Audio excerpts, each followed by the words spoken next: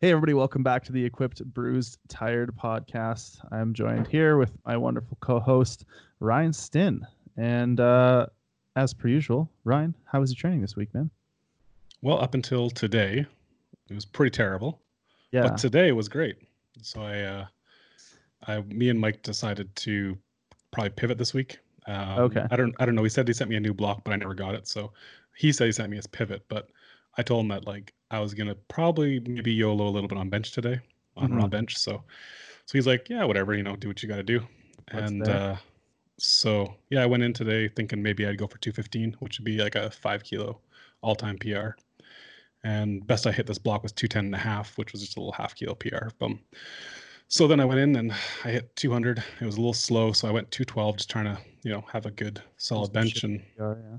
yeah, I like hit it real solid. So I figured, what the heck, I don't know what we're gonna do next block, so let's go 220 and see what happens. Load 4 reds with clips, Yeah. and you know, The old uh, spring clip trip. yeah. So yeah, I hit it like I called it a 9.5, which is probably pretty accurate. It was a little sloppy. I think Yeah. I was a little tentative, then rushed the descent, so kind of like a two-stage descent a bit, and then Okay. Yeah. yeah, but moved pretty well, and yeah, I'm happy. So Man, that's awesome.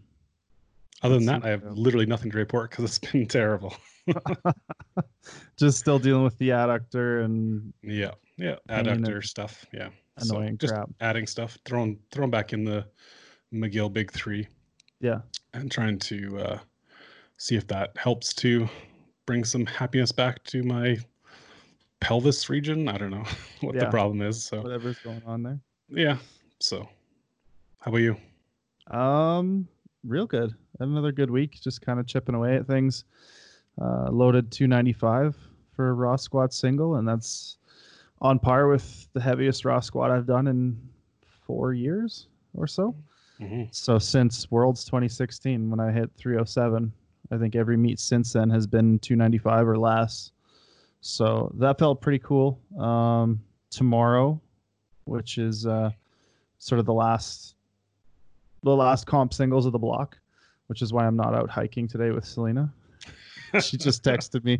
They got a little bit lost on the mountain and it was Oh super yeah. busy. And yeah, so I'm glad I didn't go today. But yeah, so I'll take a single, probably about 305, and then see if I can resist the urge to load 320 if it goes well. We'll see how it goes. It's going to have to be a 100% shot with only Selena to spot me, but we'll see.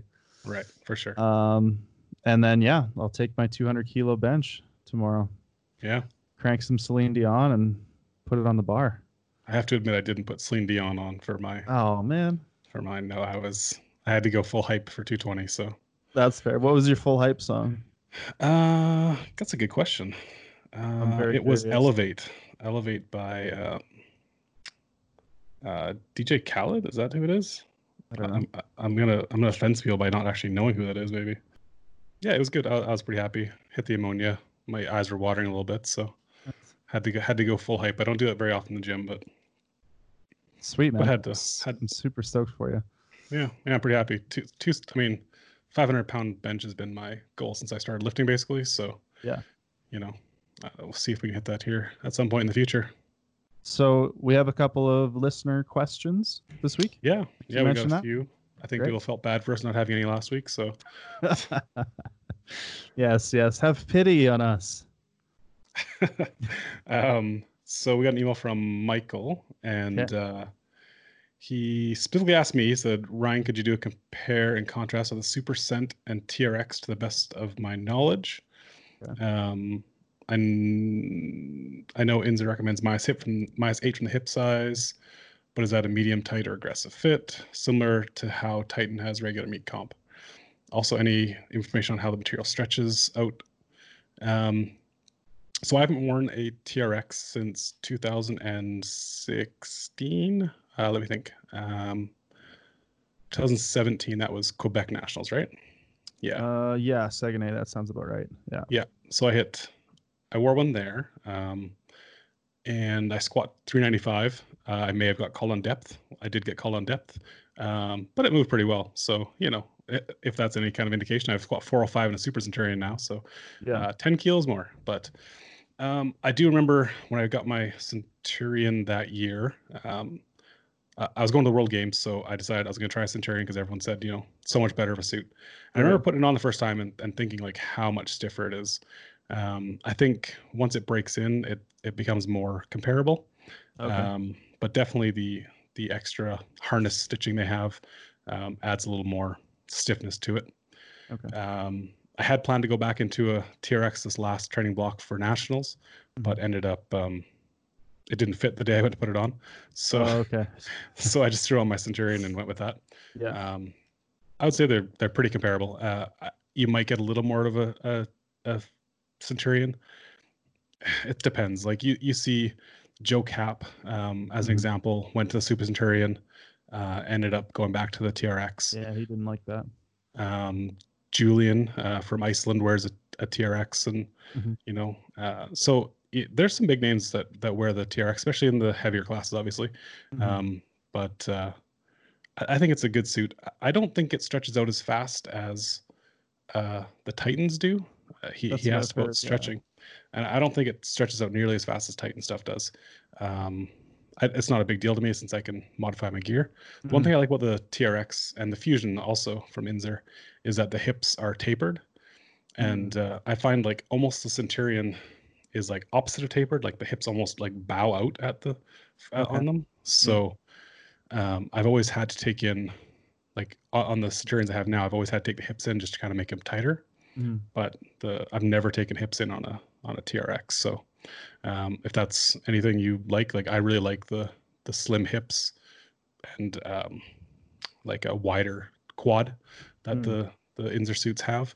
Okay. And that's like I went back to the Fusion because I found that I wasn't getting much out of the Centurion for deadlifts. And I tried a velocity as well. So I went to the Fusion again, and it's been working good again. So Mhm. yeah, I really like them. Yeah, that was the one thing that I had heard other lifters comparing the two was they said that the super scent will kind of give to a certain point and conform and change in your first 5 or 6 sessions a little bit more, whereas the TRX is pretty much it doesn't really give much. Like it doesn't break in. It doesn't really change too much. Is that kind of Yeah, I'd say it opens up a little bit, but definitely not as much. I don't right? think as the Fusion material. I think it Yeah. comes down to like if you feel a Centurion, it's actually a new one. Like the material feels a little bit thicker, I think. Mhm. So yeah, that'd be my experience in it.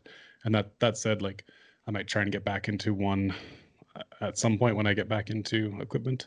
Yeah. Um, I luckily have full access to them, so Right. I can just kind of like lose one off the shelf if I want to try one again. But Yeah. yeah, I'd taken a 38 to throw on for national training block, and I didn't even get it up past my knees. Basically, I'm like, oh, this is a rough suit to Ooh, throw on yeah. my first Okay. day back in the gear. Yeah. So yeah, that's why I just threw a loose Centurion on, and then I just kind of stuck with it after that. Right. So that'd be my Makes experience sense. with it. And then we have one more. Okay, so we had one question also on YouTube. Um, and the question is in the deadlift suit. I personally pull conventional and Mhm. always kind of sucked at deadlifts in general. I pull really wide conventional so I can use more hips. First question, any tips to get past the thigh pinching from the bar and the beginning of the leg of the suit? So I'm thinking like kind of like almost like the skin getting pushed up Where it between like the bar almost and the, folds a bit. Yeah. yeah. Second question is wide. Any overall tips on deadlifting in a suit? Struggling more with the deadlift suit, the other piece of equipment. Hmm. Max deadlift is 585. Not getting a whole lot of the suit because I can pull 565 raw. Right. And that was from Jerry Cool. All right. Um, you're the deadlifter. I'll let you kind of go. I know you pulled conventional for years, raw at Yeah. least. So Yeah. I don't think I ever made it to the bar conventional in a suit. I tried once and then just switched to sumo because even though I didn't pull sumo, I was like, well, I'm not getting to the bar this way.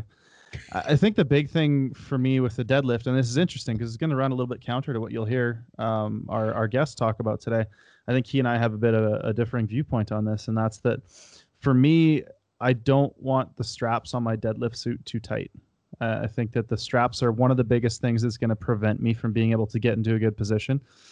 And I think a lot of times, especially when you look at how much you can get out of a deadlift suit, even if you're really good at it, it's going to be substantially less than you get out of the other pieces of gear. So I think getting a piece that fits properly and allows you to pull a little bit more similar to how you would raw, I think is a big thing. And I think overdoing it with the equipment tightness on a deadlift suit is really easy to do. And then obviously if your positioning is too far off, you're just not going to be able to sort of regain that position to lock it out. You're going to be just having to pull your back through at the top under, super maximal load. So in terms of the rolling and pinching and stuff, I mean, a lot of that is just kind of comes with the territory in my experience. I think the deadlift suit specifically cuts up the fronts of my legs pretty good. But and I mean, if it's a matter of the suit sort of folding onto itself, you might be able to kind of chalk under the suit leg a little bit, which is a trick you can use to kind of get things to stick in place. But then you obviously got to be careful that the chalk isn't peeking out from underneath the suit, which is going to stop the bar pretty dead. So it's a fine line of baby powder and chalk and all the white powders all over your legs. But yeah, that would be kind of where I'd come at it from. What do you think, Ryan? Yeah, I mean, I can definitely agree with you on not being able to get to the bar with a conventional deadlift suit. I've certainly been able to get to the bar with the suit, and I did pull conventional in a meet. I want to say like 2011 or 2010. Oh no, it was longer ago than that. Maybe 2007 even. Okay. And it was terrible. I really wanted to pull conventional. I wanted to pull 300 conventional raw, or 300 conventional at the time, because I'd pulled it sumo, and I wanted to prove that it wasn't just sumo lifter. So we had a race with someone else to 300 kilos, and he claimed that I was cheating because I changed to sumo halfway through the competition. So I decided to pull it. But that said, it really, like getting in position. I don't have the best conventional deadlift at the best times. So if I'm not careful, it just pulls my shoulders so far forward that I end up with like big turtled back deadlift going. Yeah. So I definitely say like not being too aggressive on the straps. And also one thing that can help is to have someone grab the front of your straps and then pull them kind of down as you kind of seat your shoulders back. Right. Yeah. And then make sure you don't kind of lose that shoulder position. It'll help you kind of set the shoulders in position. And as long as you can hold them there without letting them roll back forward, then you should be okay. Now that said, if you have to struggle to get to the bar, it's hard to hold that position. So that's one thing I know can help, is trying to roll the straps in the suit. Yeah, that's actually something that I kind of have done, I think unintentionally until you just mentioned it now.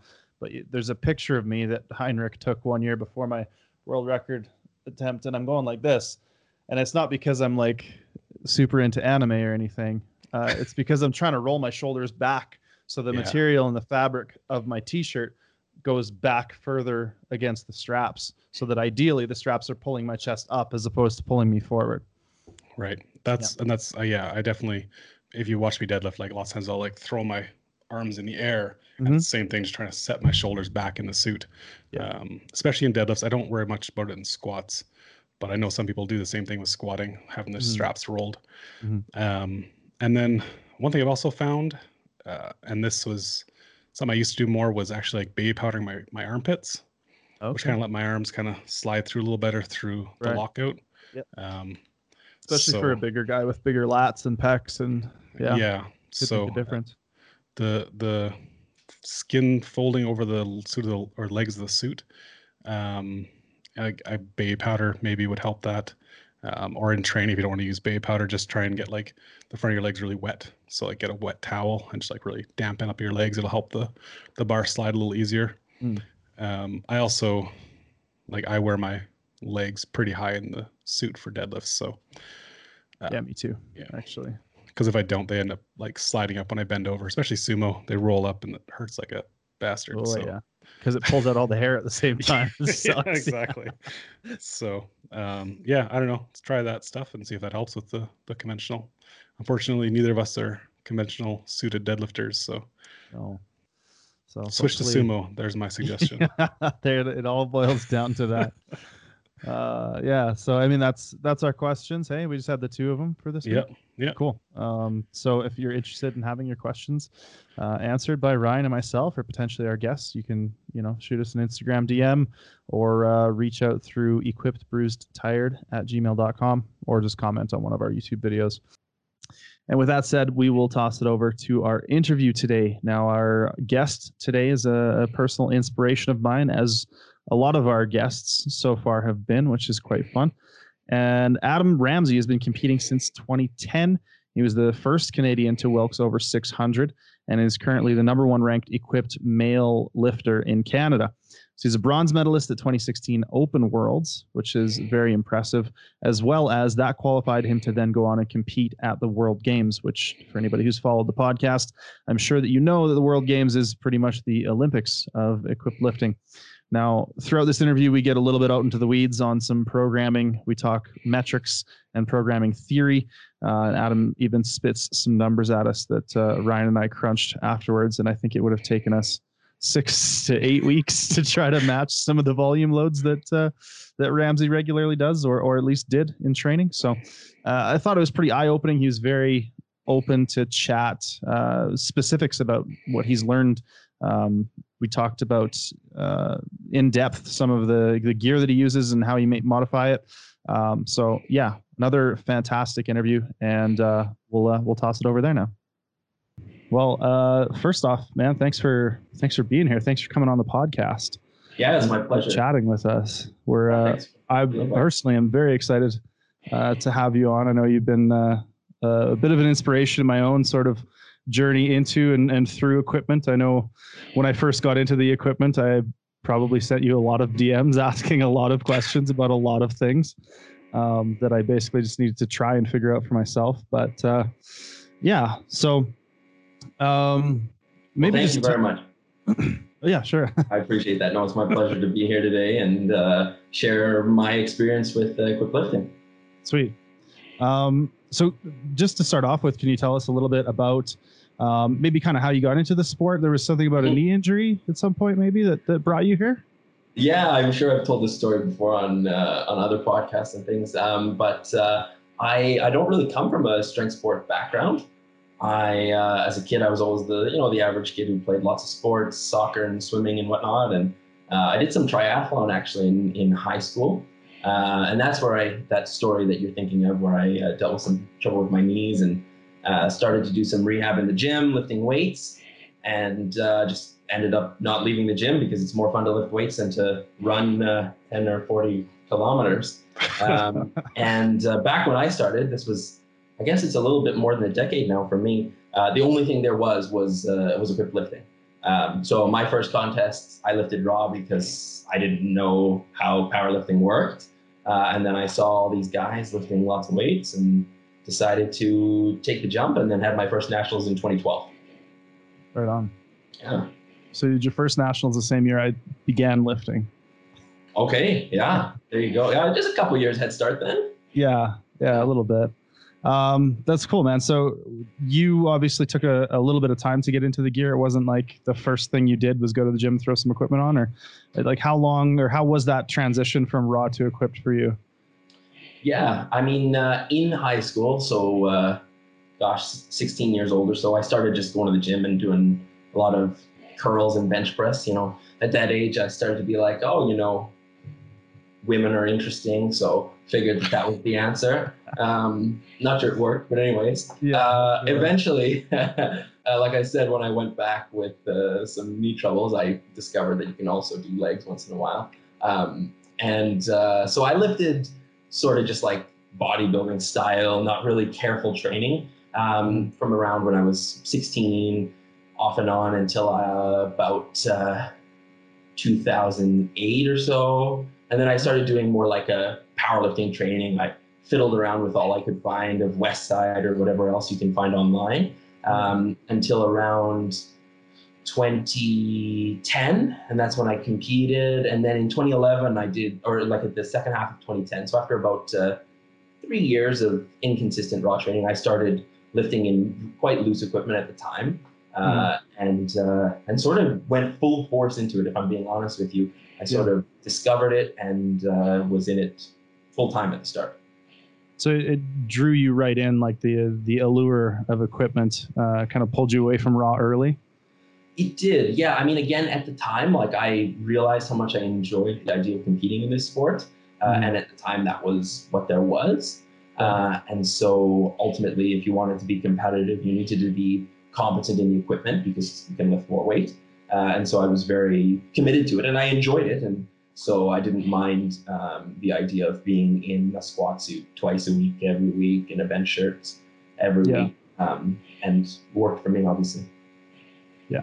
Mm-hmm. So in conversations in the past, I know you have or you do a substantial amount of volume in your training. Mm-hmm. Is that kind of how you started, or that's something you kind of built up? Like I know there was conversations of like 16 or 18 sets of 5.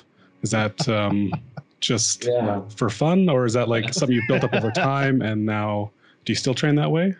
Yeah. So the way I got into focused, thoughtful programming was really through an interest in the idea of this practice-centric training, the idea that we shouldn't think of powerlifting as just the pursuit of building muscle, which is how you might think of bodybuilding, obviously, and that drives decisions in your training. But I was very intrigued with the idea of thinking of it as practice-based, just like, when I was 14 and I liked playing golf.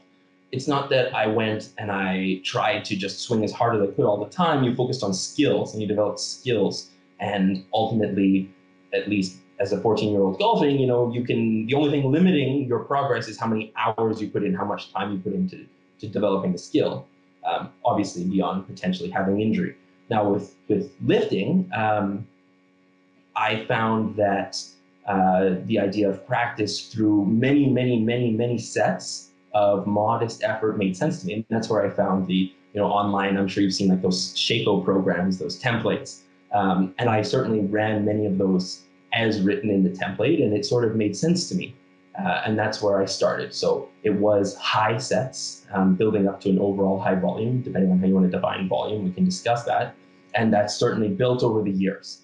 And I still train very much that way.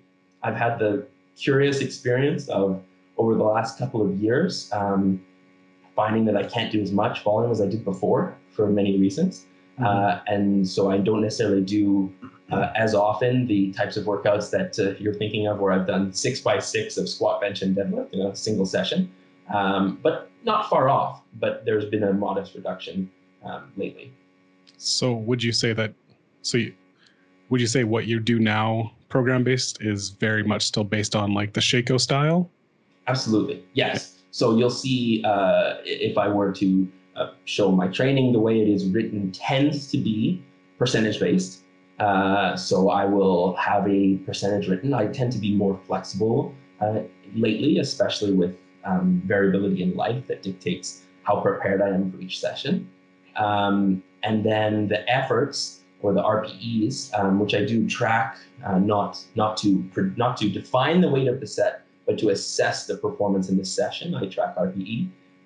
You'll see that, I'll have tons of 6s, 7s, and some 8s, and very rarely you see 9s and 10s in my training, which enables me to have more sets.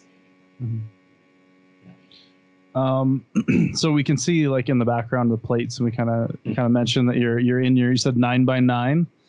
That's right. Yes, I live in Vancouver, so 9x9 is a lot of square feet to find for a gym. But fortunately, I have a very supportive wife who, well, not begrudgingly, very happily actually agreed to let me turn this space into a gym. Right. So with that sort of, I'm assuming you have a pretty minimalistic setup in there, like rack bar plates. Do you have anything else in there? I have a pair of those like adjustable dumbbells. Okay. That go from like 5 to 50. Nice.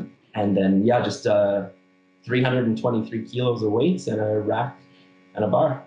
Okay. Yeah. So given that your setup is pretty minimal, what's your stance on more sort of non-specific work? Obviously accumulating as much volume as you do and being very sort of practice and skills centric in how you're laying out your training. Do you do a lot of more non-specific kind of supplemental work, or sort of what's your approach to those kinds of things? And do you have any like interesting maneuvers that you've been able to come up with to do those on a minimal setup? Mm-hmm. That's a great question. And the balance of pursuing training with a absolute focus on practice, which would mean that all you'd ever do is competition lifting, versus the balance of the benefit of variable stimuli is one that's worth considering. And of course, we have to acknowledge that if you want to be purely specific, all you're doing is maximal effort of the competition lift, which is not what I'm dictating, right? So there is inherent variability, even if you're doing the competition lift. If it's not 100%, that's a variation. If it's multiple reps, that's a variation, without getting too pedantic. And so I do have variation in my training, and I've thought and experimented in the past with more of the type of phasic training that I think is becoming more prevalent these days. You know, you hear people talking about having a strength cycle or a hypertrophy cycle and a strength cycle and a peaking cycle. And I've certainly have done that before. And I think that perhaps if I was rewound 10 years, that could have been very productive for me earlier on. But as is commonly discussed within that idea, further along the trajectory of becoming advanced and elite and the world champion type caliber lifter, you start to shift towards more focus. It makes rational sense. And so I still am quite focused, but I do introduce variation. And certainly I think that it's necessary to do so. So for me, the tricks, as you've asked for how I introduce variation in my training, is, as I said, I train at different rep ranges. So still competition movements, different rep ranges up to, I don't tend to do a lot of work beyond 6s. So with the idea being that I don't have a major goal for hypertrophy, then there's maybe not as much use. And then the biggest way I personally introduce variation is the amount of gear. So I almost exclusively train low bar squatting. And that's also dictated by the fact that I've done it that way for so long that the times I've had injuries in the past, which I've been fortunate to not deal with the worst injuries, has been when I've introduced more variation. Because I've spent so long developing competencies in a very specific way that I do have relatively strong knee extensors. I have strong quads, but they're most effective at exerting their force in a low bar squat. So when I do lots of high bar squatting, that's when I've hurt my back, which is really the only injury I've dealt with. And so for me, like I said, it's almost all low bar and then knee wraps or suit bottoms or suit or raw. And then I have a little more variation on bench, just the basic things you can think of to do with a barbell and a bench. So having boards, having longer pauses, having modifications of the grip. And then deadlift, I'm actually very extreme. I almost exclusively do competition sumo deadlift. Okay. Yeah. And are you talking about like the maximum specificity where you're usually only doing singles there, or are you varying rep ranges as well?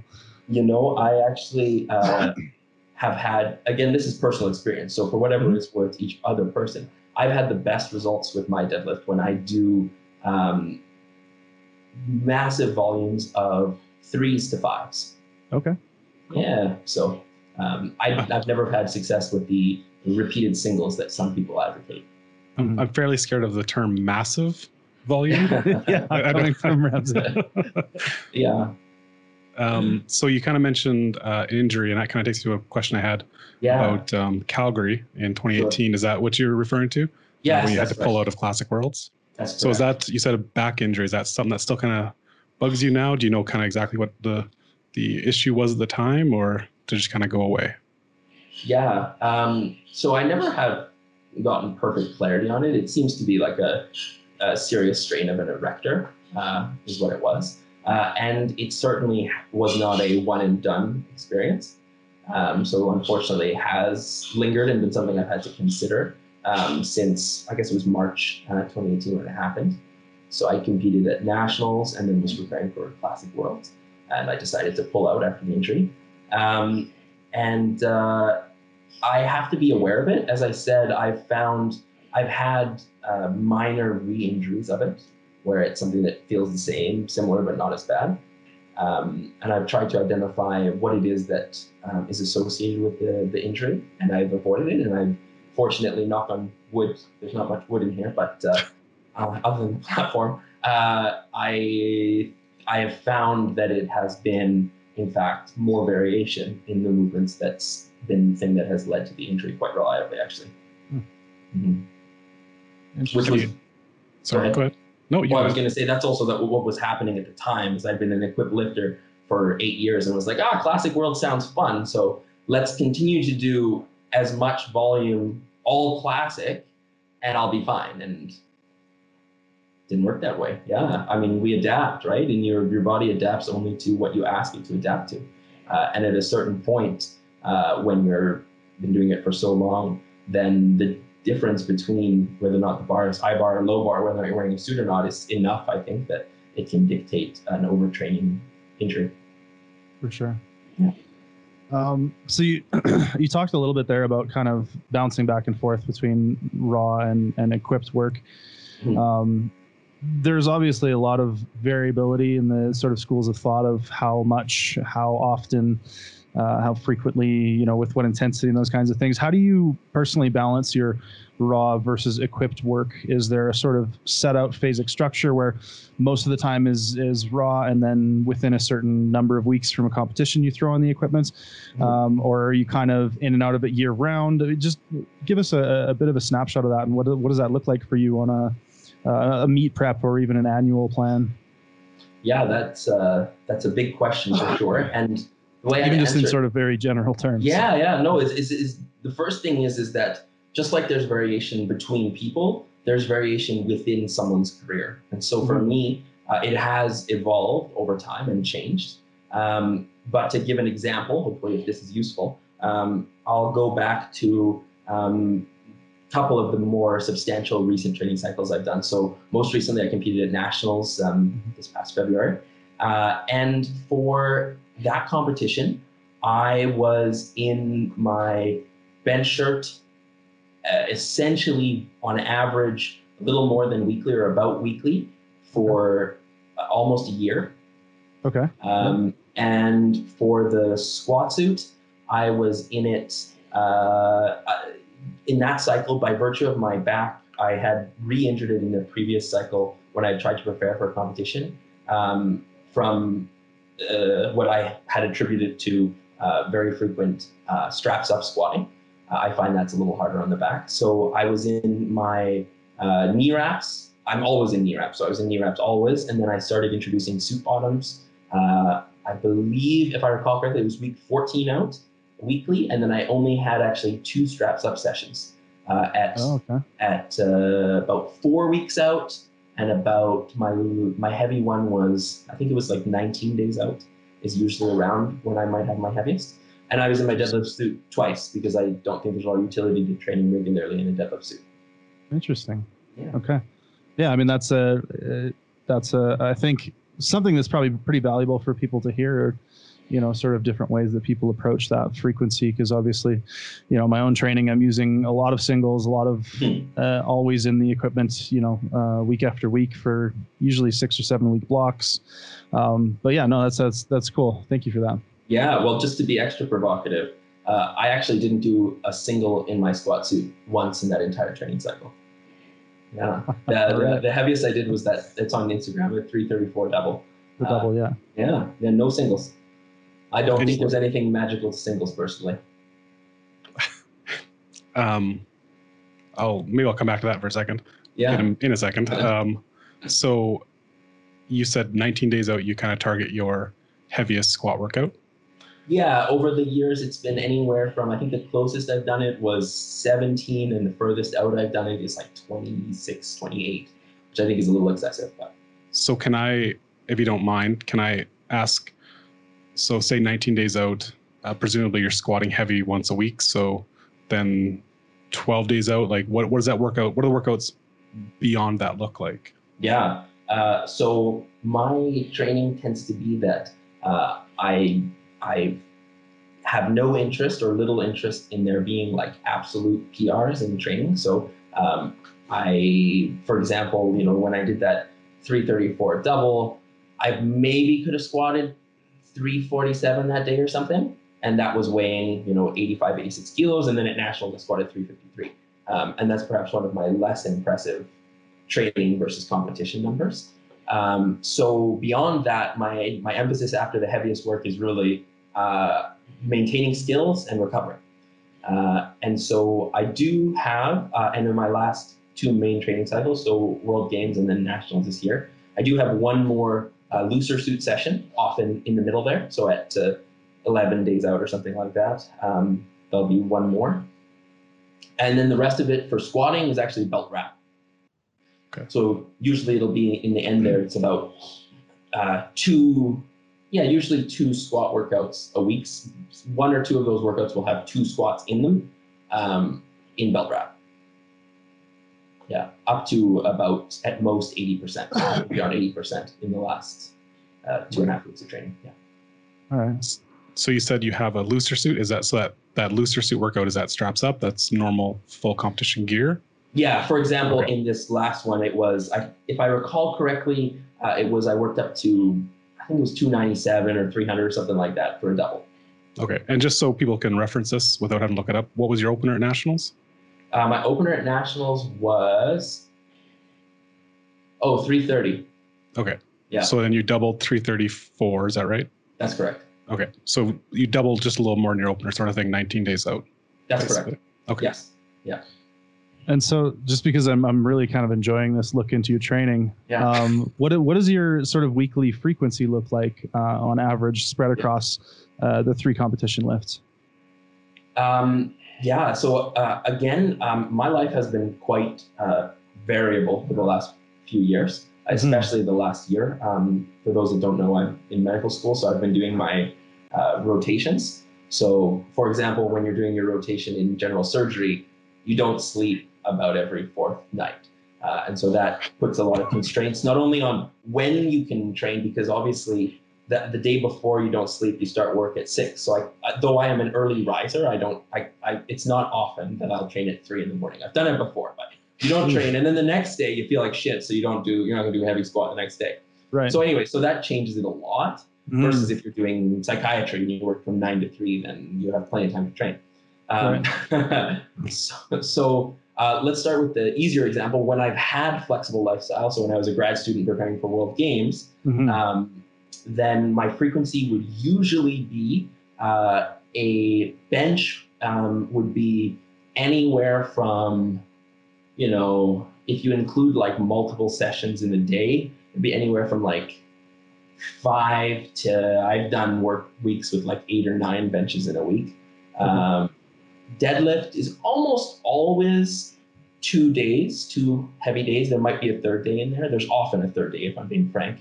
And then squat is usually 3 times squatting. And some of those days may be like a morning and an evening squat or whatever, but 3 days a week. Yeah. And then bench would be 5 days a week, some doubles, and then deadlift would be 2 or 3 days a week, sometimes doubles. So you're doing 5 to 6 training days throughout the week when things are a little more open and flexible? Definitely. That's correct. Yes, usually. Okay. Yeah. And a total of, like, when things are like for World Games, I was doing usually about 10 sessions a week. Okay. But these days, especially, like I said, in med school, it was more like fitting it into 5 sessions a week was what I could manage. And when you have other sources of stress, then in fact, you can do a reasonable job of at least maintaining strength with less work. Obviously, because too much work then becomes detrimental. Definitely. Yeah. So I'll take a left turn off of training for a second and going more into the schooling part. In 2019, you won the 3-minute thesis competition with your presentation, Gene and Cell Therapies for Diabetes. Yeah. So I'll put 3 minutes on the clock. And do you want to go over that? What accounts for 1 in 6 deaths and 1 in 4 health? Yeah, I probably remember most of that 3 minutes. I practiced it. I don't know how many times. I watched it today. It was actually very interesting. Thank you. So sorry, going off that. You have a passion for research and science, obviously. Do you look at your training through the same lens, or is it more like a mental break for you in that regard? Or I assume you're very analytical about it, but yeah. I mean, I think that the best ways to make decisions is with the best available evidence. So whether or not you're dealing with a coronavirus outbreak, or you're dealing with diabetes, or you're dealing with training, why not use the best available information to make your decisions? And so the best available information to me when I think about training is what have I done in the past and what is the outcome? So I have very detailed training logs for most of the last 8 years, I guess. and I have the logs of the outcomes of them. And so that's how I make decisions, and that's how I train. Yeah. So what are some of the variables that you're tracking in your training, and how do you use that to inform like future training? I guess, more generally, maybe we don't have to get too specific if you don't want, but no, I'm feel free to get as specific as you want. Yeah, sure. So without making it incomprehensible, because I know I have a tendency to go off on tangents. So start from the basics is that I think that as an absolute minimum, you should definitely know how much volume are you doing, which I think that there's utility to both look at total tonnage, which is useful, as well as number of reps and number of sets and the average intensity of that work. So that's a good basic way to do it. I think that average intensity is not specific enough, and you should also consider the distributions. So for example, if I did 5 sets of 5 at 70% and 5 singles at 98%, my average intensity is going to only be like 74%. But that week is very different from a week where I just did 5 sets of 5 at 74% or 6 sets of 5 or whatever. So I think that those are useful to track. And then, as I said, something that I also think is useful to track is that there's this kind of ethereal idea of, oh, I'm fatigued, I'm overreached. So what does that even mean, right? But I like to try and make it objective and useful. And so the way that I track that is I say, well, how hard was the set? If I know that, for example, I've in the past looked at my RPE and made an RPE table that's reasonably accurate to me. It's not super accurate because it doesn't need to be. But what I'll do is I'll do my set and I'll say, oh yeah, I did my 5 triples today at 80%, and the RPEs were 6.5, 7, 7, 7.5, 7.5. And I'll say that, okay, my expected RPE for this set was 7 or whatever it was. So each of those sets deviates from expected, and I have this RPE deviation number that I track. And so I'll know that on average, when I do my training, that my RPE deviation for belt wrap training cycles, the squat RPE deviation will be on average plus 0.3 or something like that. So then I know that one week I'm doing my training and it's like, man, my RPE deviation on my belt wrap squats was plus 1.5. So on average, the RPE I rated for the sets is 1.5 higher than expected. Then it's an objective measure that says, like, you're obviously tired. And usually you can find an obvious explanation for it, but maybe you can't. And so that's how you can modify training, because it's easy to sit down and be like, okay, in the past I did a training cycle with this many triples and doubles and whatever else at certain intensities, but no training cycle is going to be identical. They're going to be remarkably similar. We're not talking about like changing them 40%, but to change them, 6% is actually huge. I mean, think about if I asked you to do triples at 80 and you accidentally load 86% or 74%, that's massive. Big difference. And so that's kind of the amount of modification that happens. And so I try and do my best guess for number of reps that I'll do at a certain intensity, write out a training program. I usually write it out in about 4-week ranges. And then throughout each training cycle, I kind of aim to maintain the reps planned, unless I'm having very poor performance. My RPEs are way higher than I might reduce. And then modify the intensity a little bit. So a little lighter, a little heavier as needed, such that my RPE deviation is as desired.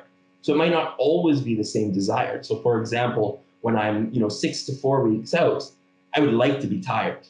I would like to have higher RPEs. Whereas when I'm doing the training cycle and it's 20, 24 weeks out and I don't have a competition nearby, I'd like to have it wave a little bit. So maybe some weeks I'll have negatives and some weeks I'll have positives. And so that's how I'll modify and adjust during the cycle. Interesting. Yeah. So as far as then I feel like I missed Ryan's original question. No. As far as the initial writing of the program, then it will be basically, okay, this is a program that I'm preparing for, from 12 to 8 weeks out. And historically, I've had good success with this, with a 1 suit bottom session each week for this session. So I'll pencil that in, and then I'll say, I also want to have approximately this much total volume. So I have this much remaining volume of belt wrap work. I'll make a plan based on that. I'll do the same for bench and deadlift, of course. And then I'll write it out just the same as anyone else does. And then you look at your final numbers and you tweak them such that the trajectory of the average RPE expected is as desired. So again, for example, if I'm doing my cycle, 16 to 12 weeks out, tends to be a cycle where I don't wish to build a lot of fatigue, so I might have expected RPEs a little lower on average, so something like 6.5 or 7. And then when I'm going towards the hardest training weeks, I might have expected RPEs upwards of an average of 8, and then aim for some RPE deviation that's positive at the same time, such that I will start to see quite a few 9s start to pop up in the training, and then fill in the requirements based on those desired parameters. And it really fills itself in once you make those parameters. Mm-hmm. So you're very sort of on the volume, on the tonnage tracking, and using that as a sort of metric of work done. Now, if you were to look at your training from year to year, or even 3 years to 3 years, is your sort of goal with driving the adaptation continually to see that volume number rise consistently and continually? And to what point is that unsustainable? And then we need to start looking at other variables to try to introduce to create some kind of novel stimulus. And how do you sort of approach that concept or that problem? You said that it's starting to become apparent that you're not able to handle what you once did. Yeah. So how have you adapted to that problem starting to crop up? Have you changed sort of the metrics that you're tracking and looking at, or what does that look like for you? What's your thought process? Yeah. Well, I mean, before going into more details of this, let's start by stepping back at the big picture. And again, remembering that the key goal here is we're practicing a skill. So the first priority before you worry about number of reps and intensities is that, are you doing good quality practice in your training? If you are, that's great. Then we can start worrying about more specifics. And so as far as the specifics now, beyond insisting that training is good practice, the way that it has changed over the years is, as you alluded to, doing more and more work. That's absolutely the case. And so leading up to World Games in 2017, I was at about my highest ever, I do think.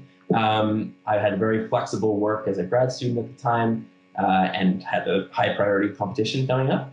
And so my volume got, I think it's very high. Just of the competition movements, I had multiple weeks over 100,000 kilos. So if you do the math of, a 200 kilo average weight, that's 500 reps. It's a lot of reps. Now, after that, I was frustrated with the outcome of that competition, and decided to move on to do some raw training. And I, again, was doing training, and, if anyone's interested, I can share if you want to see training log, or for example, if you look up those generic Shaco programs, it looked an awful lot like the Master Sport International class type training, if anyone's curious. Now, the overall tonnage, because the weights were lower, was actually lower. But that's when I hurt myself, because I think that the lifts were different. And so I hurt myself and I got back to training. And again, I had a re-injury that fall and the following fall, actually, which was very frustrating.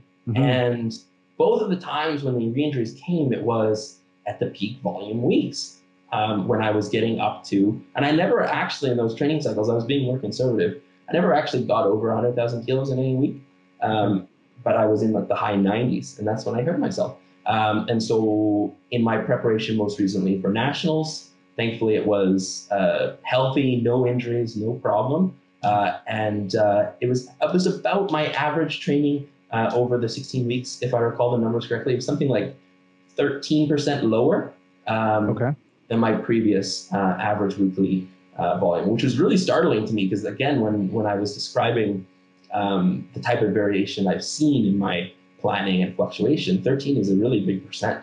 Yeah.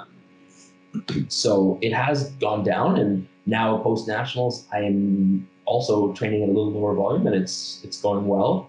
And so I think that perhaps it's a new normal again. For whatever reason, I'm almost 30 and I'm old. I don't know. I work longer hours. Hopefully the better explanation is that I'm stronger. People maybe at once you get to a certain level, the volume does need to go down if the weights are heavier, which is somewhat rational. But yeah, no, it's a little lower now. And again, the only reason I know that is because I've tracked it and seen inputs and outputs. And regrettably, the output had been injury and re-injury. But if that's what it takes to learn and figure out, then I'm a slow learner. It took me 2 re-injuries, but it is what it is. I think that's pretty consistent with powerlifting, as those are often the things that make people learn and force people to learn. Mm-hmm. I mean, I think we all have when you're passionate about the sport, you have this urge to want to do as much as you can, right? You don't want, it's not the passivity of doing less or resting is always, I find, the hardest part. It's the active part that even when it's painful and suffering, somehow it feels easier. So I think you're probably right that those of us that really love the sport, that's how we have to learn our lessons once in a while. So I've heard some stories, and I don't know if you remember a gentleman named Ryan Pelche. From he was a guy that I trained with way back in the day. Now I've heard stories of a 93 kilo or maybe a little bit more Adam Ramsey back in Alberta. Stin says he might have pictures from that meet somewhere, although not sure where we would find those. So I mean, you mentioned earlier that hypertrophy is not really something that's big on your sort of when you're setting up the parameters for your training programs and protocols. So how was it for you at that body weight? Was it a sort of a quality of life discomfort that caused you to shy away from being bigger at your height? And sort of what were the components of your decision to stay in the 83s? Because you don't seem to bounce around or fluctuate in body weight wildly or even very much, as you would see a lot of other competitive lifters, sort of easing into or pushing a little bit into higher weight classes and cutting down and eventually filling out bigger and bigger weight classes. But you seem pretty set in the 83s. So can you sort of take me through, first off, the 93 days and maybe talk a little bit about why, we're probably not going to see that again, or maybe we will, but yeah. Yeah, the heaviest I ever weighed in was 100.0 once. Very nice. Yeah, it was a goal of mine. I was in the mindset of just perma bulk, the most stereotypical you can imagine 19 or 20-year-old that just was thinking that gym is life and bigger is better. Go mad in 5x5s. Oh yeah, man, you can. I shouldn't admit this, but you can find the video of my nationals in 2012 where I had to cut from 98.5 to 93. My belt, I had a I can't remember if it was a medium or a large Inzer lever, but I couldn't clip it on the biggest hole. So I competed with my belt like it's a lever, but it was unlevered, like it was open. It was open. Okay. Yeah. Yeah. Ray Williams style. Yeah. Oh, yeah, I guess so. Yeah, that's some fun recollecting. I used to go to university at the time, and people always thought I was carrying a loaf of bread with me, but what it was I would make 7 sandwiches, and I didn't have time for anything but meat and bread and mayonnaise. So you'd see me in the morning just with a lineup of bread all down the island of the counter, and then just meat, mayonnaise, and then stack them up back into the sandwich bag because I'd eat almost a whole loaf every day. The 2 liters. There's of a quick milk. Little bulking tip for anybody. Yeah. Anyone that says they can't gain weight, they just don't make enough sandwiches or drink enough chocolate milk. So I made it from, I was about maybe 70 kilos when I started lifting to about 100 in a year and a half. So, Quick. Yeah. So I had a little bit of a rounder face at the time. And so anyways, what ended up happening was I wanted to be competitive in the sport. And I decided, well, maybe eating a little healthier was better. And I discovered that 83 fit me quite well. I spent 5 months in 2012, or excuse me, not in 2012, in 2013. In 2013, I was in China teaching English with my wife, Jessie. And the food was not what we were used to, so we ate less, and I ended up just losing a lot of weight by virtue of that. Mm-hmm. And then just stuck with 83. And so I've been 83 ever since. And, my friends would say I'm 5'7", but I'm 5'6". So 83, I think, is a reasonable size for me. Certainly when I've in the past tried to gain weight slowly. I didn't find any rewards in my strength really, and just felt like my belts were a little tighter. So it hasn't been something that I've been concerned with. There's many lifters that I've looked up to that have stayed in the same weight class for a super long time. You know, obviously someone like Yaroslav Olek is a great obvious example, who's been 75 or 74 kilos. He even competed at 67 and a half for a short while for the last 14 years or whatever it's been now. He's been willing. So see that there was benefit to moving up a weight class. So I've never really worked at it. Mm-hmm. And so then in alignment with that, you brought up the idea of, well, hypertrophy. And so I think that as hypertrophy, as far as my interpretation of the literature, the biggest predictor of hypertrophy is going to be volume. Now, obviously, that comes up to the question then of how do we define volume? And there's different ways to define it. But with that in mind, ultimately, I do a lot of volume, as I've said. So there probably is some hypertrophy benefit to it. And probably I have made very small gains over the last 5 or 6 years since I was a junior lifter in 2013 of hypertrophy. But at the same time, you know, I'm fairly filled out at 83. You know, when I'm when I'm on weight, then I think my body fat is good for me in terms of both the amount of effort I have with which to have the most restrictive or focused diet and the weight that allows me to train the hardest. Having been, you know, in 2014, I did end up dieting and I got down to like 79 kilos and I was a bit leaner, but I definitely found that my training tolerance, my volume had to go down substantially. And so I wasn't making progress. So I do find that maintaining a little heavier works better for me. And if that means that I make small hypertrophy progress each year, then I think that's great. And that's really all I'm looking for at this point. And it's sustainable for me. I feel healthy in my balance of priorities in life. It works for me. Awesome. Yeah. Cool. There was a meet outdoors in Radcliffe where you competed at your biggest, I would guess. Is that true? I didn't compete, actually. My wife, Jessie, competed at that meet. I didn't, though. I was coaching. Really? Okay. That's why, so I've been trying to find these results for the last few days, looking up stuff for you. And I'm like, man, I remember Adam Ramsey being at this meet and being like bigger Adam Ramsey, but there's like no results for it. I'm like, this is so weird. I can't find this anywhere, but I guess that makes sense if Jessie competed. That's around when I was 100 kilos at that time. Okay, fair enough. All right. So it's not like the results were scrubbed from the internet somehow. It's just I bribed the right people. I didn't have exactly. that low Wilks to show up online. Yeah. All right, I'm done with that topic then. Yeah. Actually, oddly, I've noticed that the two meets I've bombed at, they're not on the CPU record, and I didn't bribe anyone, so I don't know why that happened. He says on a public forum, I didn't bribe anybody. No. So you bombed just to go off that, you bombed before, in January of this year before Nationals, right? It was October, November. Or something. October, sorry. Yeah. And then you ended up opening Raw on the bench at Nationals. I did. Is that just kind of like shadows of your past kind of hanging over you and just want to be safe for World Games qualification sort of thing? Yeah, that was my balance of priorities with, it was a very difficult decision if I'm being frank. But World Games is every 4 years. And I didn't want to compromise my chances for that. I've worked a lot of years.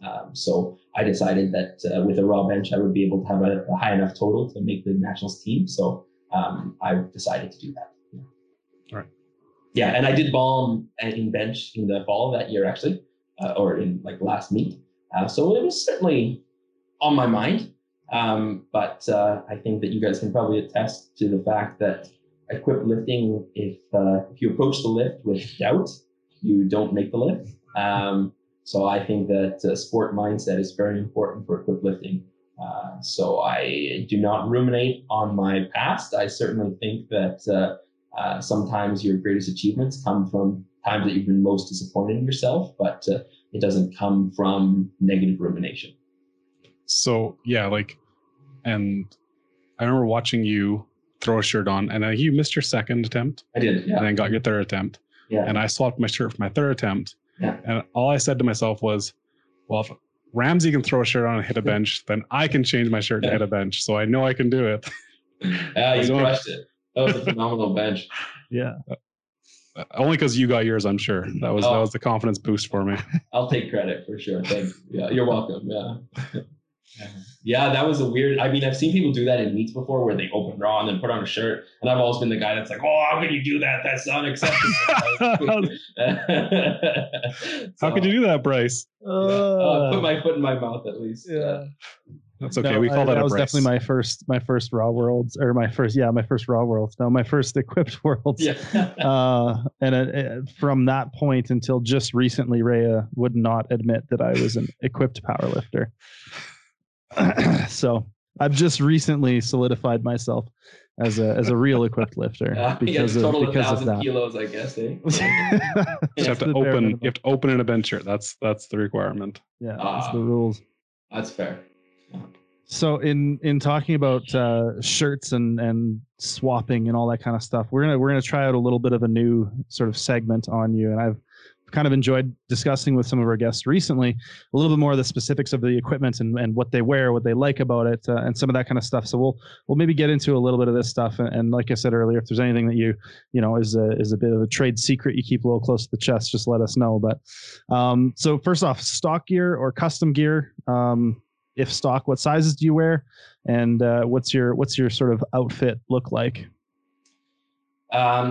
So my first gear that I started with was a Fury from Titan, and then an F6 from Titan were my first two bench shirts. Mm-hmm. And the only squat suit I've ever squatted in is a Super Centurion.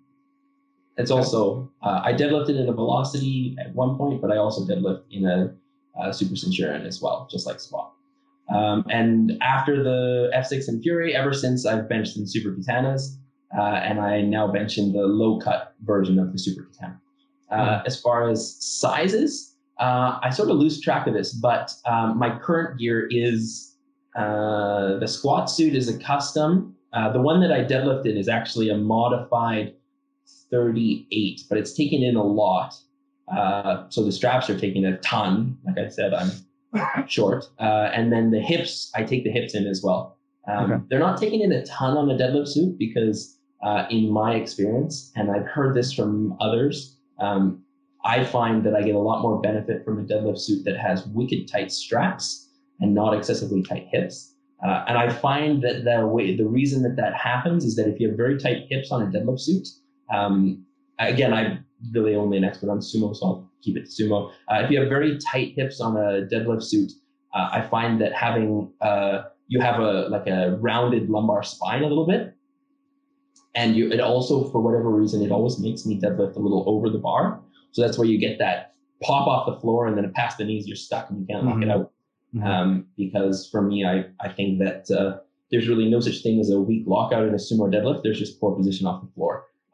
So I deadlift with very tight straps and looser hips. And then my squat suit, it is a custom, and it's kind of like, based on comparing it to the 38, it's probably like like 35 or 36 in the legs. It was the first time I put it on, and then I couldn't squat in it, so I was in too much pain. It looked really tight at nationals. Yeah. God. Yeah. The first time I put it on, I seriously, like, I've heard of people taking out scissors to their squat suits. And again, of course, being me, I've always been like, oh, you're so weak and embarrassing. But I seriously thought about getting scissors for it. So yeah. And then again, Titan straps, and the hips on my squat suit are very tight as well. They're probably, they're probably tighter than a 36. So they're pretty tight. Super Centurion. And then my bench shirts, it's custom, but I think it's kind of like around a 42 chest plate, and then like very tightened sleeves. I don't do a ton of curls, so I won't. That's definitely something I won't share, is the diameter of my biceps. But the The sleeves are probably, I don't know, a 38 or something, or 39. They're quite tight. I can't really get them on all the way, but that's also something that I've discovered works well with the squat suit, or with the bench shirt. So there's the gear I wear. Now, did you have more questions about gear? I'm just going to take a little bit there. So you mentioned the sizes a bit. Now, I talked to you a little bit at Nationals about modifications to your bench shirt. Yeah. And you mentioned that you have taken in the chest plate on your bench shirt multiple times. So just go over the mindset on this a little bit and how successful it's been for you. I've never taken in a Super Katana. I took in the Fury and the F6 that I had many years ago. Okay. One of them, I took it in, had the best workout of my life, and then the next workout, it went. But I didn't learn my lesson, so I tried again, and I took in the F6. And the way I took it in was essentially where you look at like the sleeves, how they have like the curve here. I just basically folded it inside out and stitched a half moon along it to like tighten the chest plate, and it worked out fine actually. That was the shirt I benched in at Nationals in 2012. But I haven't done that. I've found that the Super Katanas, their chest plates, they don't really stretch out much. So I haven't needed to take one in. But I do take in the sleeves regularly. Right. Yeah. Do you have like a rule for that? Like I've heard Blaine say, or I've heard tell of Blaine saying, it's like third, fourth hand information, but basically whenever you get a touch, take in the sleeves. Yeah. was something that I had heard thrown around. Do you have any sort of heuristics or loose rules like that for when it's time to tighten things up?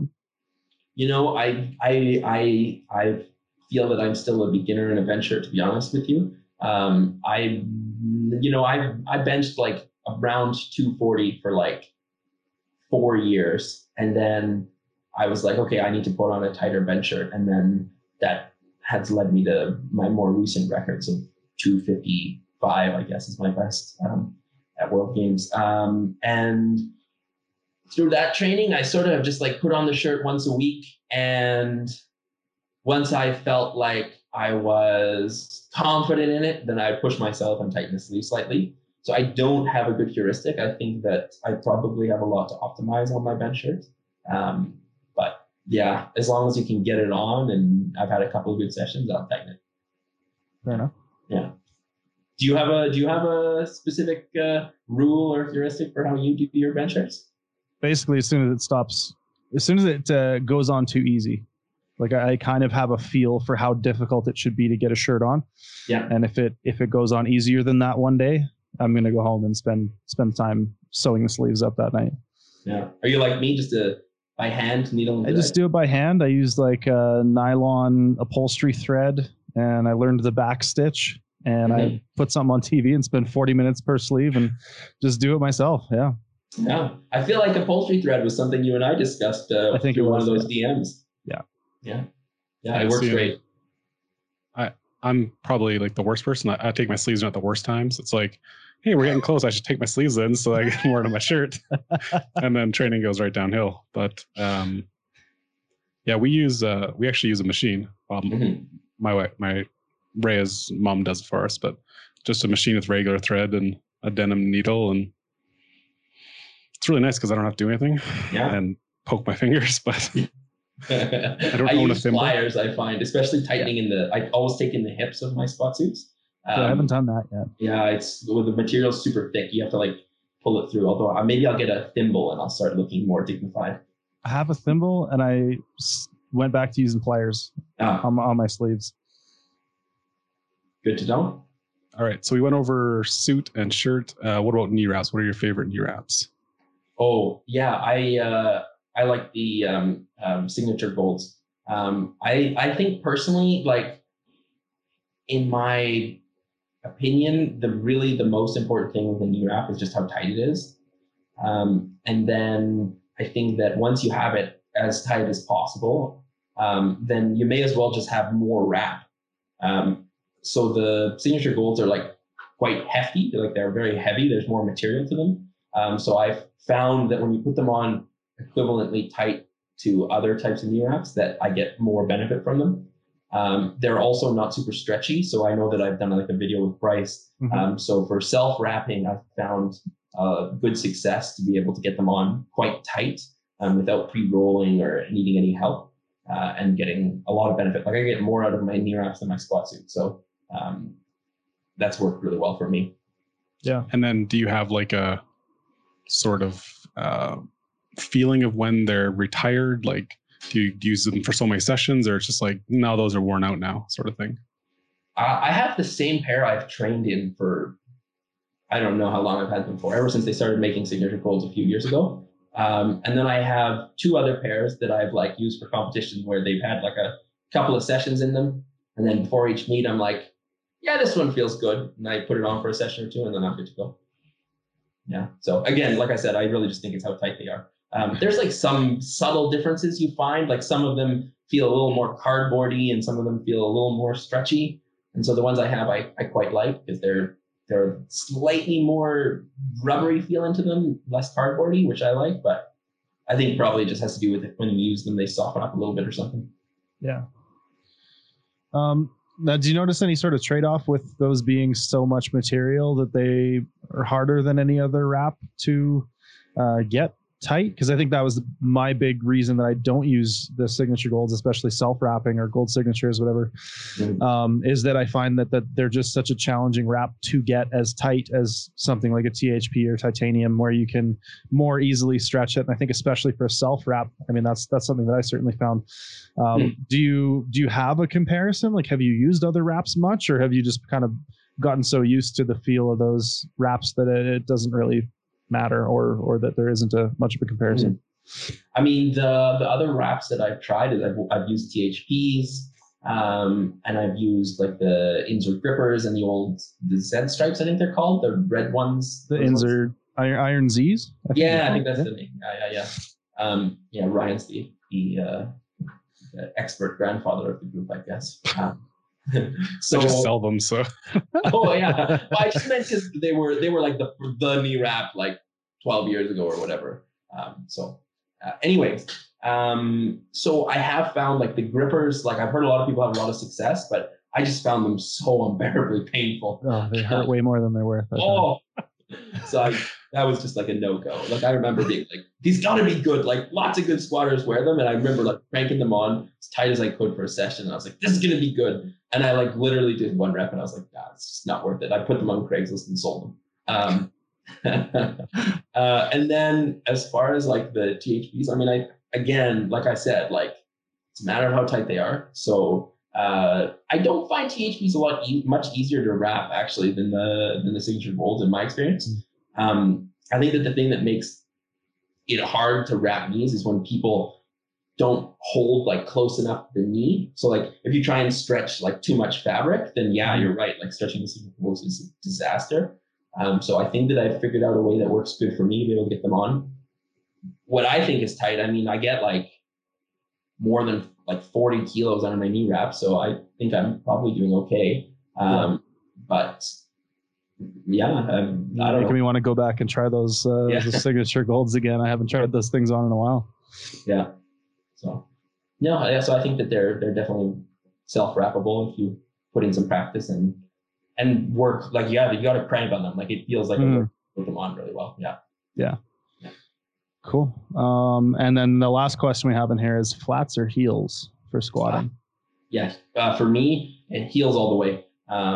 I for a few reasons. Like I think that I've yet to find a flat shoe that I find quite as solid and sturdy as like my Romaleo 2s that I squat in.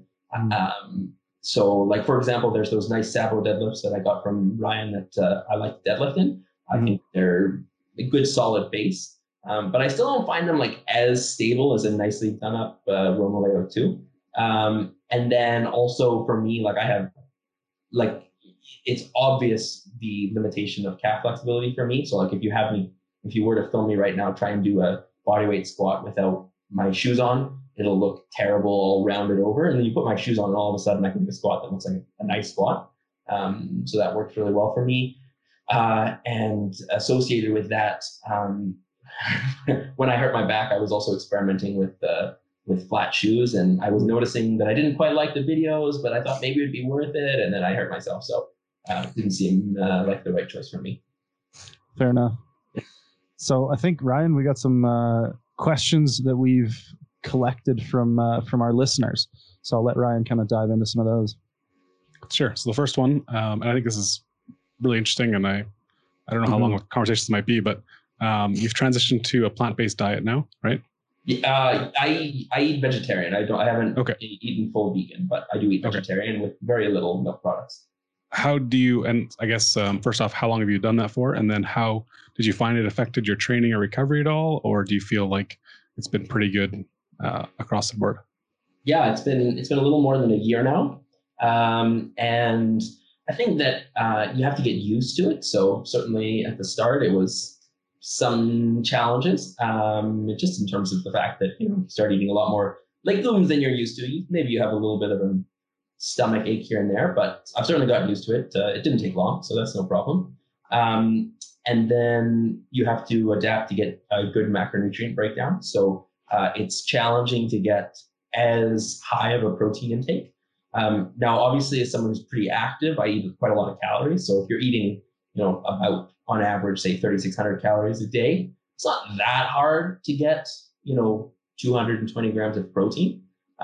But it's not super easy. So I do have like a vegan protein powder I use that I order from Canadian Protein that doesn't taste as good as whey, but it's fine. You shake it up. I never much cared for the taste anyways. All these people that do like reviews on, it's the most delicious. I'm like, I just chug it. So I don't know. But, so I do probably have 2 scoops of protein a day on average. And as far as impact on training, to be honest, I mean, it would be interesting to say some impact, good or bad. I haven't found any. I do find that not eating rich meat-heavy meals, I tend to not have as much like post-meal sleepiness. So maybe that's a small benefit. But sometimes I'm a little more gassy than I used to be. So sometimes that makes it where it's like, I probably can't post that video on live. It will be a comedy video anyway. Just turn the sound off. Yeah. So no, nothing much to say as far as the cost or benefit. Just as long as you're mindful, I can get good macronutrients, and I certainly don't feel like a marathon runner. Right. Hasn't changed the game. No, I mean I had a small PR total back at nationals, so that was as I said, having eaten vegetarian for about a year at the time. So I'm satisfied. Something that I would like to stick with and intend to continue to do so. Sweet. How about thoughts on self-wraps versus getting wrapped? I know we talked a lot about wraps here, but have you experienced getting a really good stiff competition wrap from a coach or training partner or something? And how does that compare to what you're able to achieve alone? Like, is it solely basically that you train alone, therefore you want to wrap yourself and, try to have that consistency with competitions? Mm-hmm. The only competition experience I have with someone wrapping for me was at World Games. Ryan Fowler was kind enough to wrap my knees for me. And the main benefit I experienced with that was that you didn't have to exert your own energy to wrap your knees. So you're a little less panty going out for your squat, which is nice. I'm used to it though, so it's not like super uncomfortable for me, but I definitely feel like my abs working pretty hard as I'm like straining to wrap. So that probably helped. And then he wrapped like at a very similar tightness to the way I'd wrap. So as far as then the performance on the lift, it was the same. So yeah, I train alone, so I need to wrap my own knees. And then the competitions, I tend to be just find someone who can help out. And that's worked out really well for me. I don't have like I said, I train here in this little 9x9 room alone. So I don't have someone to consistently work with. And then I'm also a bit of a control freak. So I can do it the exact same way every single time. And that gives me like one less thing to worry about. And so that works for me as well. For sure.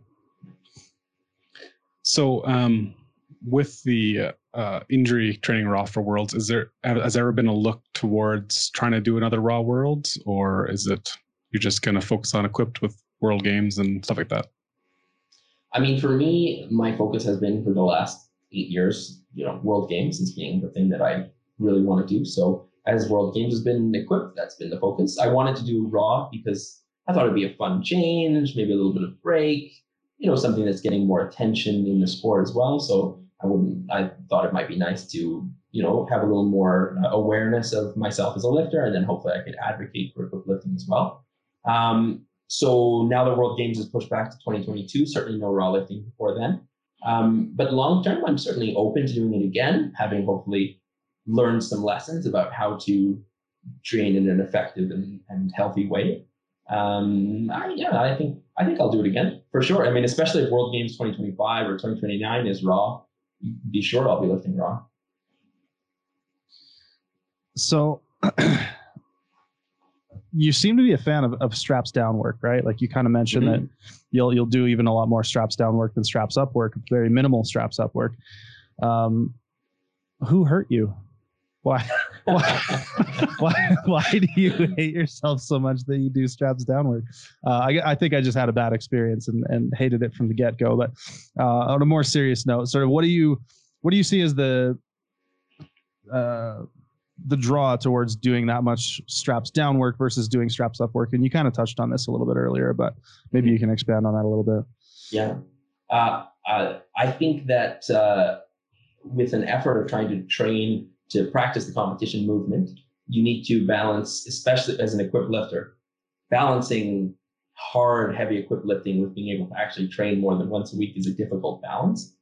And so for me, in my experience, I found that with straps down work, I can do really good quality reps, and a lot of them, and tolerate the training at a reasonable intensity. And so that's been a trade-off that I've made in terms of a balance of having large training volumes and more specific work. And I also find that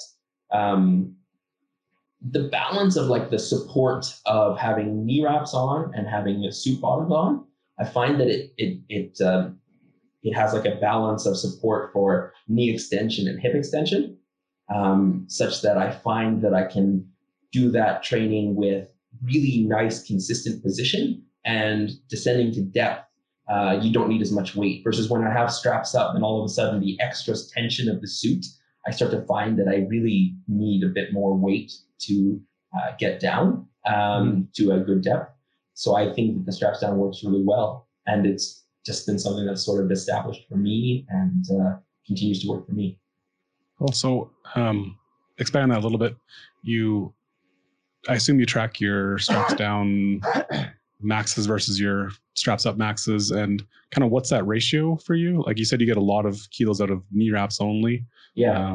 What do you see versus the numbers you hit with straps down versus straps up? I've never done a max straps down set. I'd have to double check, but as I said, I'm not really a huge, PR kind of guy. So oddly, I'm not someone who has like a detailed PR table despite all these metrics. I think I've tripled. I know I've doubled 305 straps down.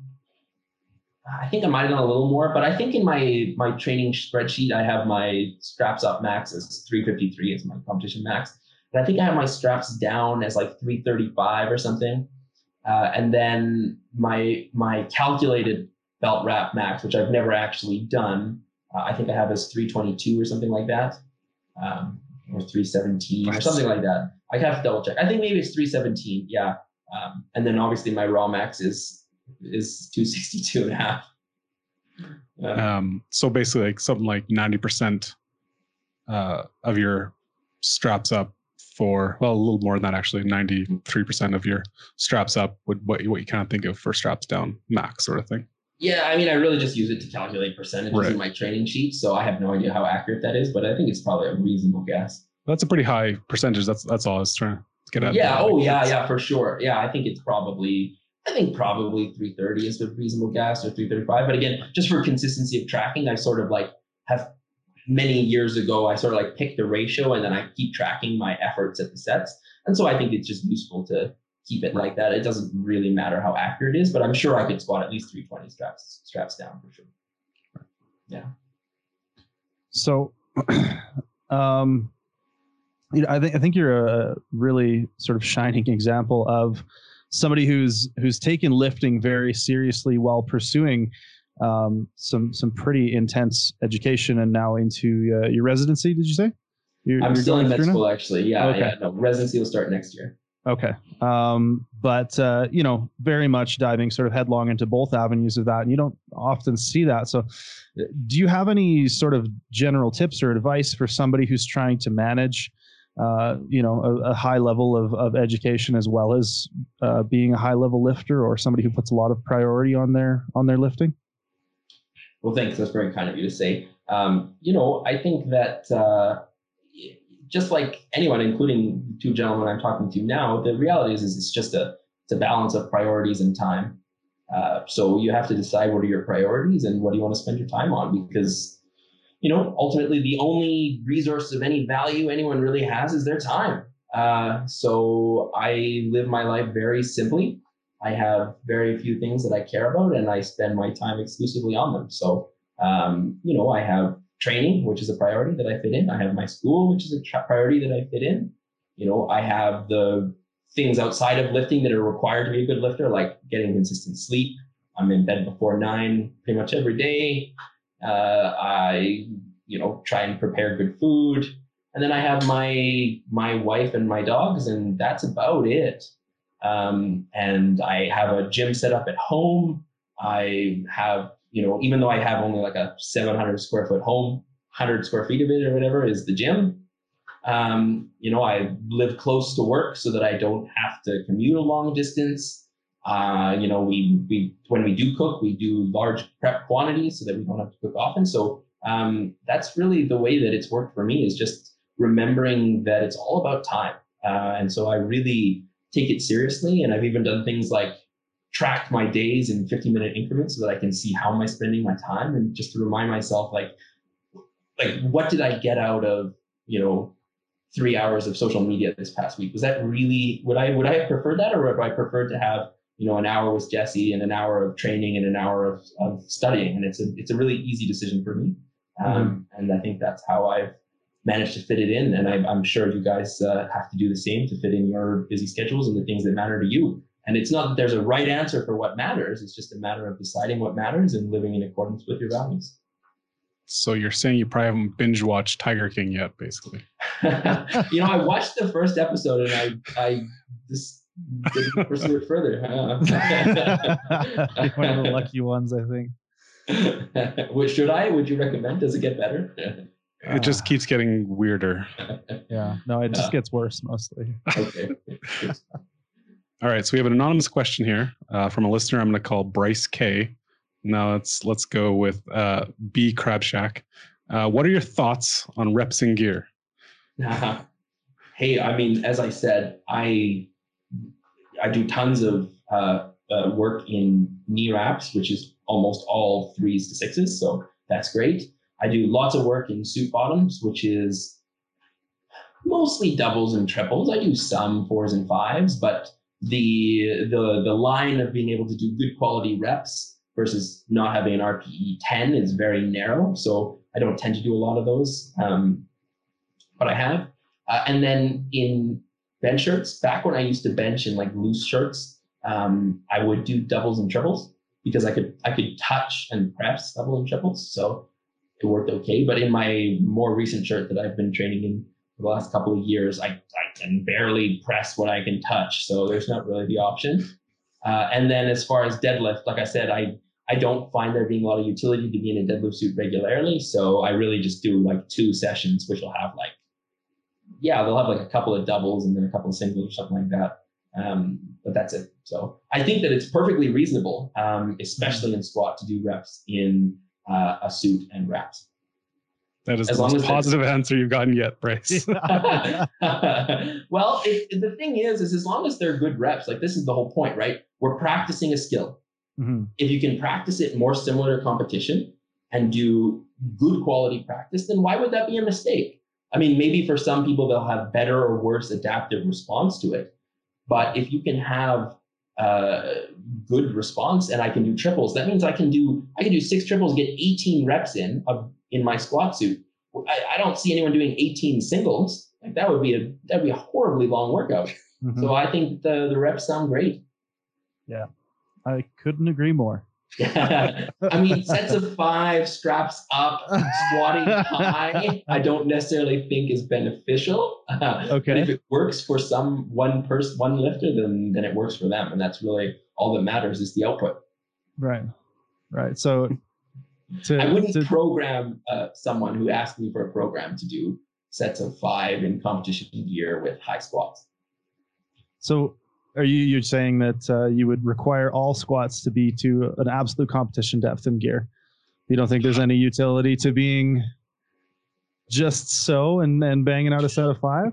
Yeah. Well, I mean, I'll be the first to say that if I film all my work, especially straps down work, it is not, 3 white lights consistently. But it's very close, I think. Right. Yeah. I mean, I like to make a joke that Stin would probably give me white lights, but or at least he'd tell me white lights on social media. So no, I don't think that it has to all be perfectly to depth. And again, I do find that knee wraps and suit bottom work, just because the position I find is slightly different with knees a little farther forward, that they do tend to be a little high. Yeah, and I think it'll depend on. Sorry, that was a dig at my reffing or at my squatting. No, it was just a comment on how positive and supportive you are on social media. Okay. Yeah, that's fair. I think there's probably a distinction to be made between, like a certain range where, yes, you're getting enough of a rep out of it, and also taking into account maybe the experience of the lifter and the competition tightness of the suit. Going back to the bench shirt comment that you just made, like you don't do reps in your new shirt because you can't. If you're at that point in a piece of equipment, obviously reps are not useful. But I'm gonna keep advocating for what I believe is right. Yeah. Hey, if it works, right? Yeah. So we're gonna get into some common questions, and these are things that we've been kind of asking everybody as we go through this series. And we'll start off with, what is the highlight of your lifting career so far? I'd have to say the highlight was 2016 World Championships. I finished 3rd and got a bronze medal in Orlando, Florida there. All right. And then to counterpoint that, what would you say would be the lowest point of your lifting career? And what were any lessons you might have learned from that? That's a difficult question to answer. I sort of have this motto in life that I think that you should always be staving off dissatisfaction. In that I think that if one is satisfied, then one doesn't pursue things that are challenging. But at the same time, living in a perpetual state of being disappointed and stressed about being inadequate or whatever is your issue, it's not a way to live a happy life. And certainly probably not even a way to live a life that's going to lead to the accomplishments that you're going to care about. So I sort of believe that it's all about every day when you go to bed, you wonder, did I do what it takes to be not dissatisfied? Did I act in a way that makes me feel proud of who I am and what I'm working towards, and how my actions are in alignment with my values? And so I think that probably the time that I've been most dissatisfied with myself would be at World Games in 2017. So I came 5th. It was just up to me. I had my 3rd deadlift. If I made it, I was going to be on the podium, but I missed it. And that was really disappointing. And it's hard because it's another 4 years before I get another chance, or in this case, it's about 2 more to go. And I think that the reason it feels the most disappointing to me, I mean, it was a personal record. Like, it was the best wilks I've ever done. It was, all in all, I worked hard and I should be very satisfied with it. But I think that I had the potential to have done better, and I didn't. So that's why I think it's probably the lowest, even though it's actually the highest Wilks or IPF score I've ever done. Interesting. So who have been some of your biggest inspirations? It doesn't necessarily need to be power lifters, but I guess who's sort of inspired you, powerlifting or otherwise, in whatever way you found important? Oh, these are great questions. Thanks, guys. So starting with lifting, I think that the first lifters that I really looked up to when I got started were lifters that I thought really embodied the idea of taking the sport seriously as a pursuit to be done with intention and with focus on this idea of being the most refined lifter. And so, when I got started in, powerlifting, it's not like there's big communities in many places. I saw online people like, I always enjoyed the lifting of Wade Hooper. I found that really impressive. And I also certainly really enjoyed the lifting of Tom Keene and his group out east. And so they sort of showed me, I think, what good lifting could look like. And then, sort of on a non-specific way, I think that, the idea of having nothing but gold medals for more than 10 years is why I don't imagine how it's possible to not look up to Yaroslav Olek, to just be that good for that long.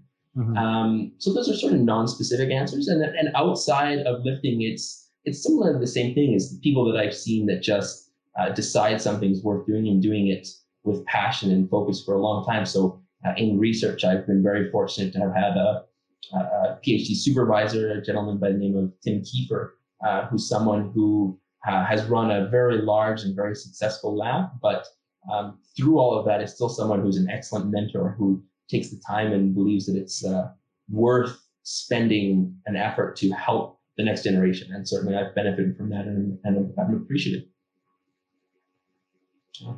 Awesome. And what's one piece of advice or maybe not necessarily advice, but one message you might be able to, if you had a chance to give to yourself when you're first starting out? Is there anything you kind of boil it down to one sort of tidbit? Maybe less sandwiches. No. More sandwiches. Yeah, more sandwiches. Don't give up on the sandwiches. I don't know. I think maybe early on I sort of forgot that I was doing it for fun. So just enjoy the journey. Like, it's a great journey. It's a great sport, and taking some time to, build some friendships in the sport and taking some time to savor your successes along the way maybe is something that I didn't put enough time and effort into. I think that's a pretty important message to, like, almost even at this point continually remind yourself. Mm-hmm. I find it being more and more important, especially as I relate to athletes and go through my coaching calls, especially mm-hmm. right now. Like, make the training fun. Mm-hmm. So if you could have some kind of influence over a raw lifter to go equipped, is there somebody that you follow who's lifting that you think would carry over well? Like, what's one raw lifter you'd love to see become an equipped lifter? You mean other than Bryce Grachek? No, I guess you qualified after nationals. So yeah. I finally 2020 marked it off. Yeah. Geez, like I said, I'm not super active on social media, so I don't pay attention to a ton of lifting. But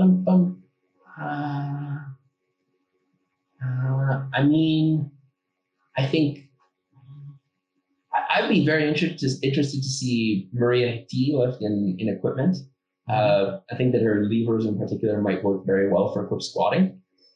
So that could be something very interesting to see. So maybe that's an easy answer. Yeah. Cool. That's a good answer. I like that.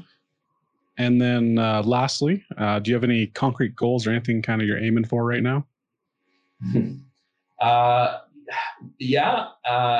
For me, the thing that gets me up to train at, before 5 a.m. is I'd like to hear the Canadian anthem at World Games one day. Yeah. Awesome. Yeah. You got to dream it to make it happen.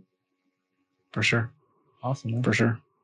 Well, that's pretty much what we have for you. So thank you very much for being on here. And if people want to find you, I don't know if you do a little bit of coaching right now still or anything like that, but if people want to find you, where can they reach out, ask questions, those kinds of things, get a hold of all those 8 years of training logs you offered up for the internet? Well, I didn't offer all of them. No, I don't know if that'd be useful to anyone, to be frank. But no, I don't actually do coaching at this point. Something that I've chosen to not fit into my schedule. But I do post some occasional low quality cell phone videos in my 9x9 room on my Instagram. It's AR Ramsey. That's ARRAMZY.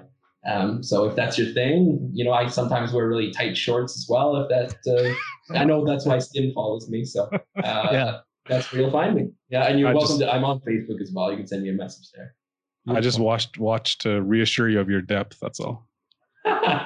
Thanks. Stin's going to go through and just comment 3 wipes on every single one of your squat videos. Awesome. Thanks so much, Adam. We really appreciate you coming on. I hope that this is something that will be of interest to the audience. Fantastic. All right. We want to thank you for listening to the Equipped, Bruised, and Tired podcast. We're going to be available on iTunes, Google Play, Stitcher, wherever fine podcasts are found. So make sure to leave your 5-star rating if you enjoyed the show and a review as well, and or check out our video version of the show on our YouTube channel. If you have any questions for ourselves, guest suggestions, or questions for our guests, you can go ahead and contact us at equippedbruisedtired@gmail.com, and make sure to do your part to spread the word of the Equipped Renaissance. We'll see you next time.